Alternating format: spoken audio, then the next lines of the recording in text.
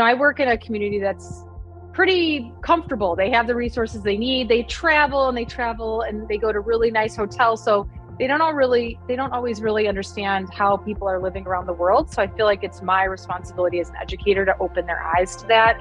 And, because I'm in a community where people have resources, I feel it's our responsibility to take those and use those to make the world a better place. So I hope to just open their eyes and inspire them to act and create positive change.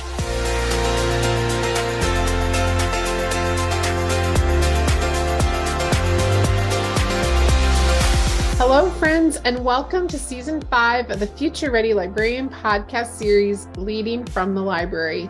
This is a podcast for all librarians, wherever you are in your journey. It is filled with amazing guests, important topics, and engaging conversations that will inspire, engage, and support all of us as future-ready librarians.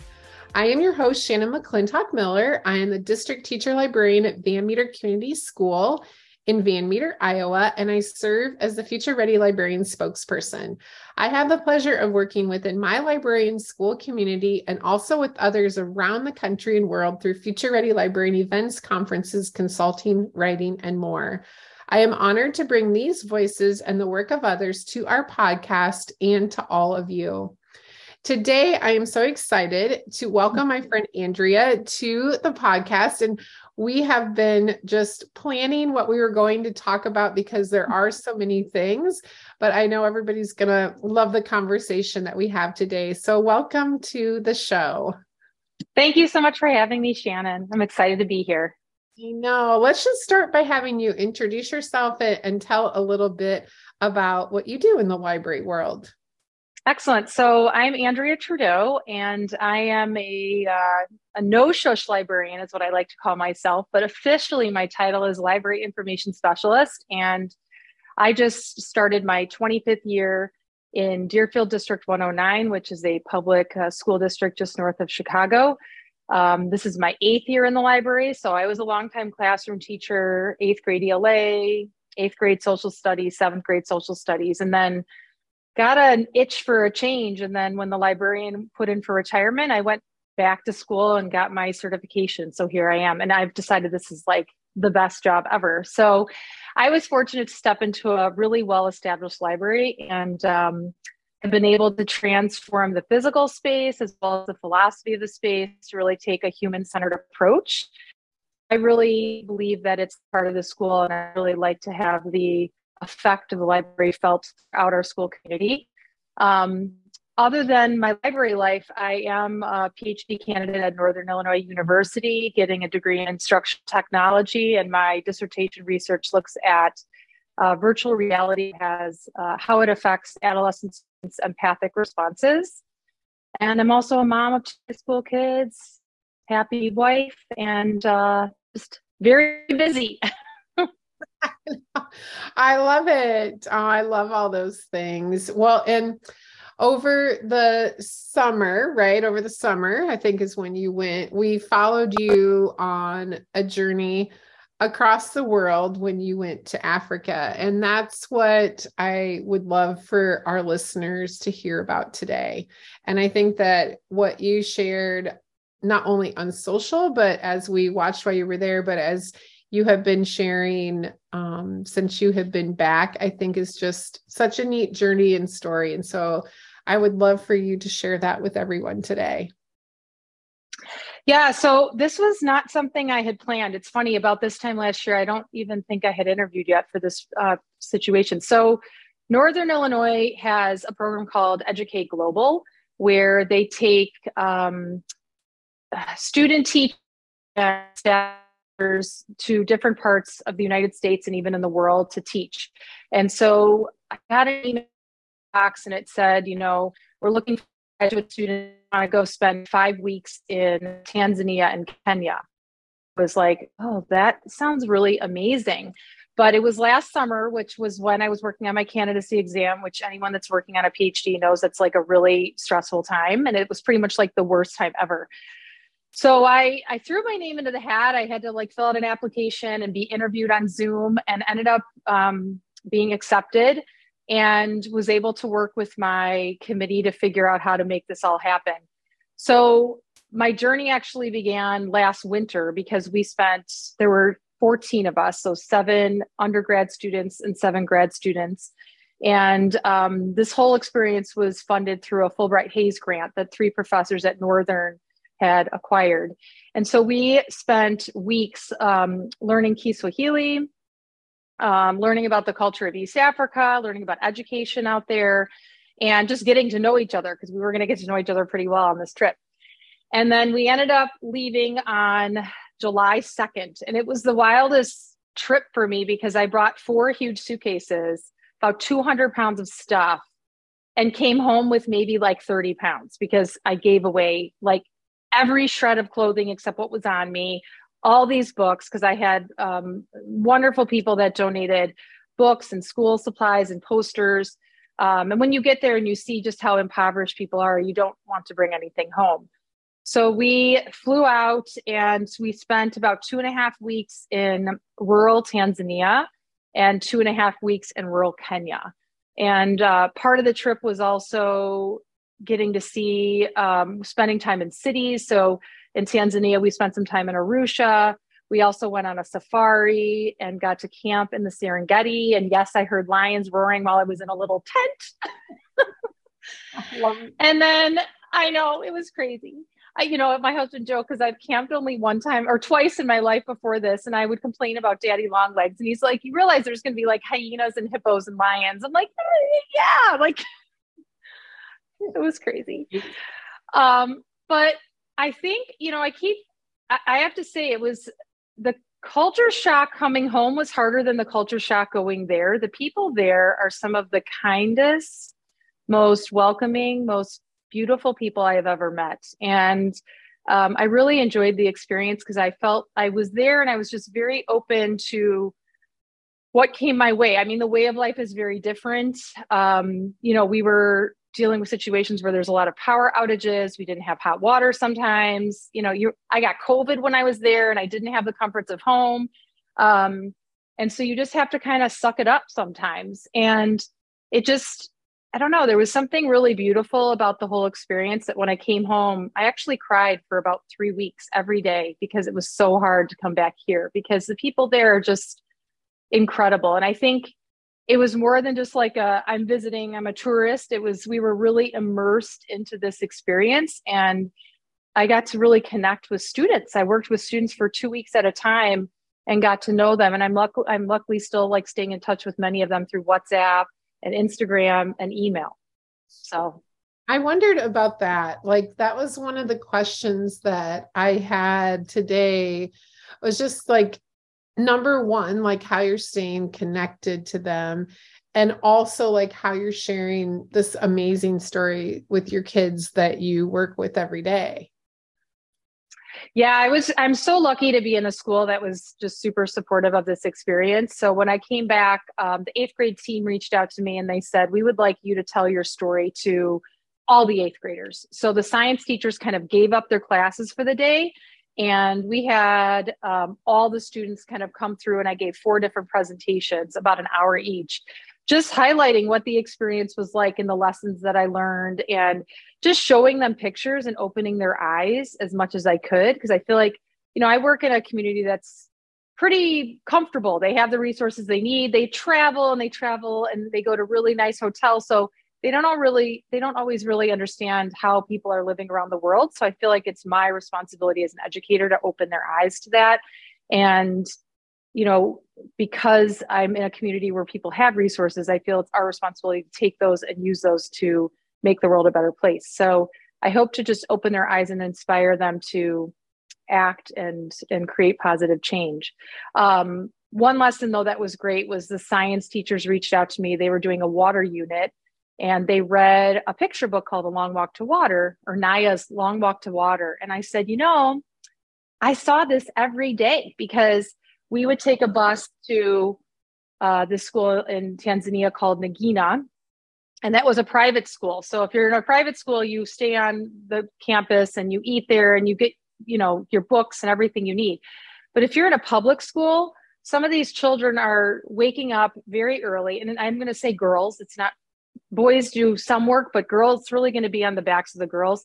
they get up extremely early. They carry these jerry cans, these like big diesel fuel cans that hold about 5 gallons of fluid, and they weigh about 45 pounds when they're full. So they're walking miles to go and fill this up with dirty water, take it back. They have to gather firewood. Then they need to boil the water for their family. Then they have to walk miles to get to school. Some of them walk up to 3 miles to get to school. And the roads there are treacherous. It is rocky. I mean, we were driving and there would be these beautiful like rock formations, and the guy that drove the bus was saying, he's like, you don't want to go up in there. There's black mambas, like they'll kill you. And some of these girls also get preyed upon by men. I mean, it's very dangerous for these girls. So they're spending hours in the morning getting the water, hour to get to school. They may not get to eat until dinner time, if at all. And then many of these girls don't have menstruation products. So when they're bleeding, they stay home because they can't go to school. And so some of them end up dropping out. So I wanted the kids to understand, like, you are so lucky you get to go to school, and you are so lucky you can just walk over to that bottle filler and just put your bottle under and the water pours in and you just drink it. And I will tell you, ever since I've come home, I literally thank my faucet every time I turn it on, because I know now how hard it is for these girls and what they have to do to get their basic needs met, if they can. That's amazing. What an experience. I'm sure that you just want to take like your family there. Yeah, I actually am planning to go back. They have, so TDS, Tanzania Development Support, they have helped this school in Nagina, and they brought Wi-Fi there. They've built a library there. So I'm in connection with their librarian, Moses, who's amazing. And there's a professional development center there. So we started our days in that area. And so they do they have like they call it a Kili climb. So you can fly out, climb Mount Kilimanjaro with some of the girls and the staff from the school. And then you get to go to the school and visit the school. So I'm going back, and I'm going to bring my husband, who's never left North America, by the way, and maybe talk my kids into it. Cause I really feel like everybody needs an experience like this. It has profoundly changed who I am. Oh, that's so neat. How, like, for our listeners, how do people help or get involved? I think that's one thing that whenever I see you talk about it, because we've done things at our school in Van Meter before where we've sponsored girls' education in Africa, and we've done things for kids that are in Des Moines. And so I always love sharing with others, how we can help where we're at, and we can do things around the world to help others. And so please share, and then we'll make sure that these resources are also attached to your podcast too. Thank you. Yeah. So, right now I'm doing a donation drive. That can be very tricky because you have to find someone that's trustworthy to get the stuff over there. And it's costly. It's $30 a cubic foot to mail everything over. So the best bet for listeners at home that want to help is to donate to help scholarships. In Tanzania and in Kenya, it's anywhere from $650 to $800 a year to educate a girl. And you truly are saving a girl's life. This is a place where in some of these impoverished areas, girls are being sold for bride price. Like, their families need to eat. And when they have a 12-year-old girl and there's a man who's interested in marrying them, they may accept cows and marry their daughter off to an adult man. And that girl then loses a chance to get an education. And if her husband were to die, she gets passed along to another male. She never gets to be independent. And I think about like the loss and potential, like the loss of brilliance that we're not tapping into because she just doesn't have an opportunity. So educating girls in this region is so critical. And so if people are willing to donate to the Tanzania Development Support Group, that helps Nagina, the school that I was at. The other school I worked at was called JAMS. And so there's an organization called Friends of JAMS, and they also help educate girls. I also have changed my Amazon Smile to each of these. I kind of flip back and forth because, we all buy stuff on Amazon, and then a certain percentage goes to these organizations and they can use it to help the facilities and help get girls into school. Oh, that's great to know. That's an easy thing to do because yeah, we're Yeah. always looking. We all use Amazon, so that is an amazing way to. Yeah. Well, that's great. Yes. And I think too, like just thinking about how you are staying connected to the girls, like I would just love to hear, what that looks like. I can't imagine. I mean, listening to you brings tears to my eyes because I would be completely moved as well if I went there and would have a hard time not thinking about them constantly. And so I'm sure that you just love being able to stay connected to them through Instagram or WhatsApp, and that's really a neat thing too.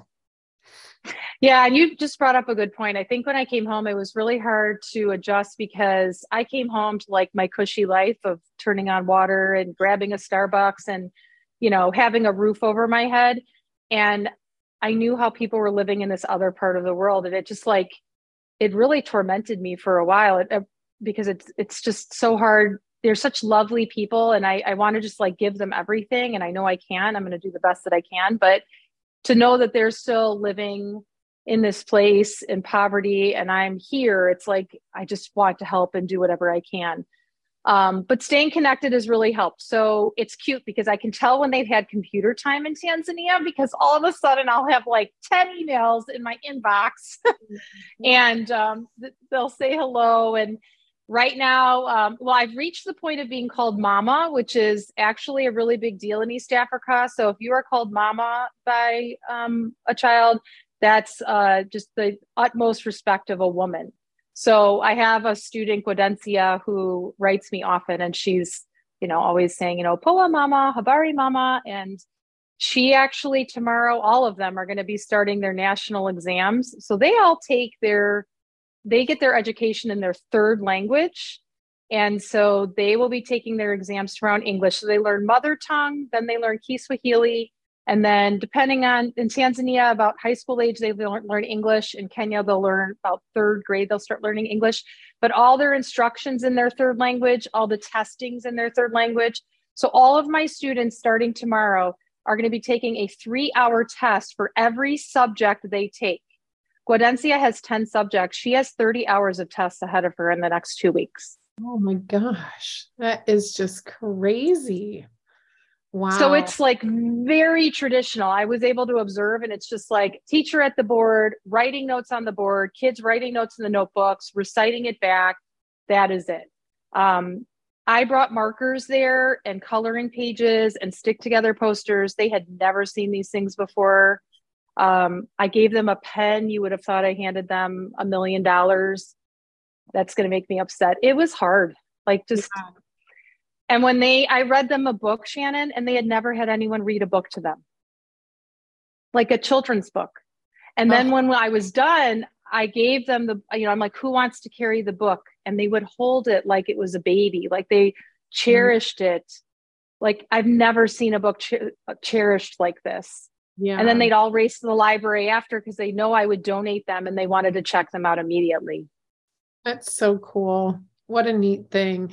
Capstone, they sponsor a community, a village in Mexico. And so Eric and I have been a few times, and Capstone has built like, a library, and they've built like a medical center and a school. And I mean, and we're talking like very, cinder block type, these are kids Mm-hmm.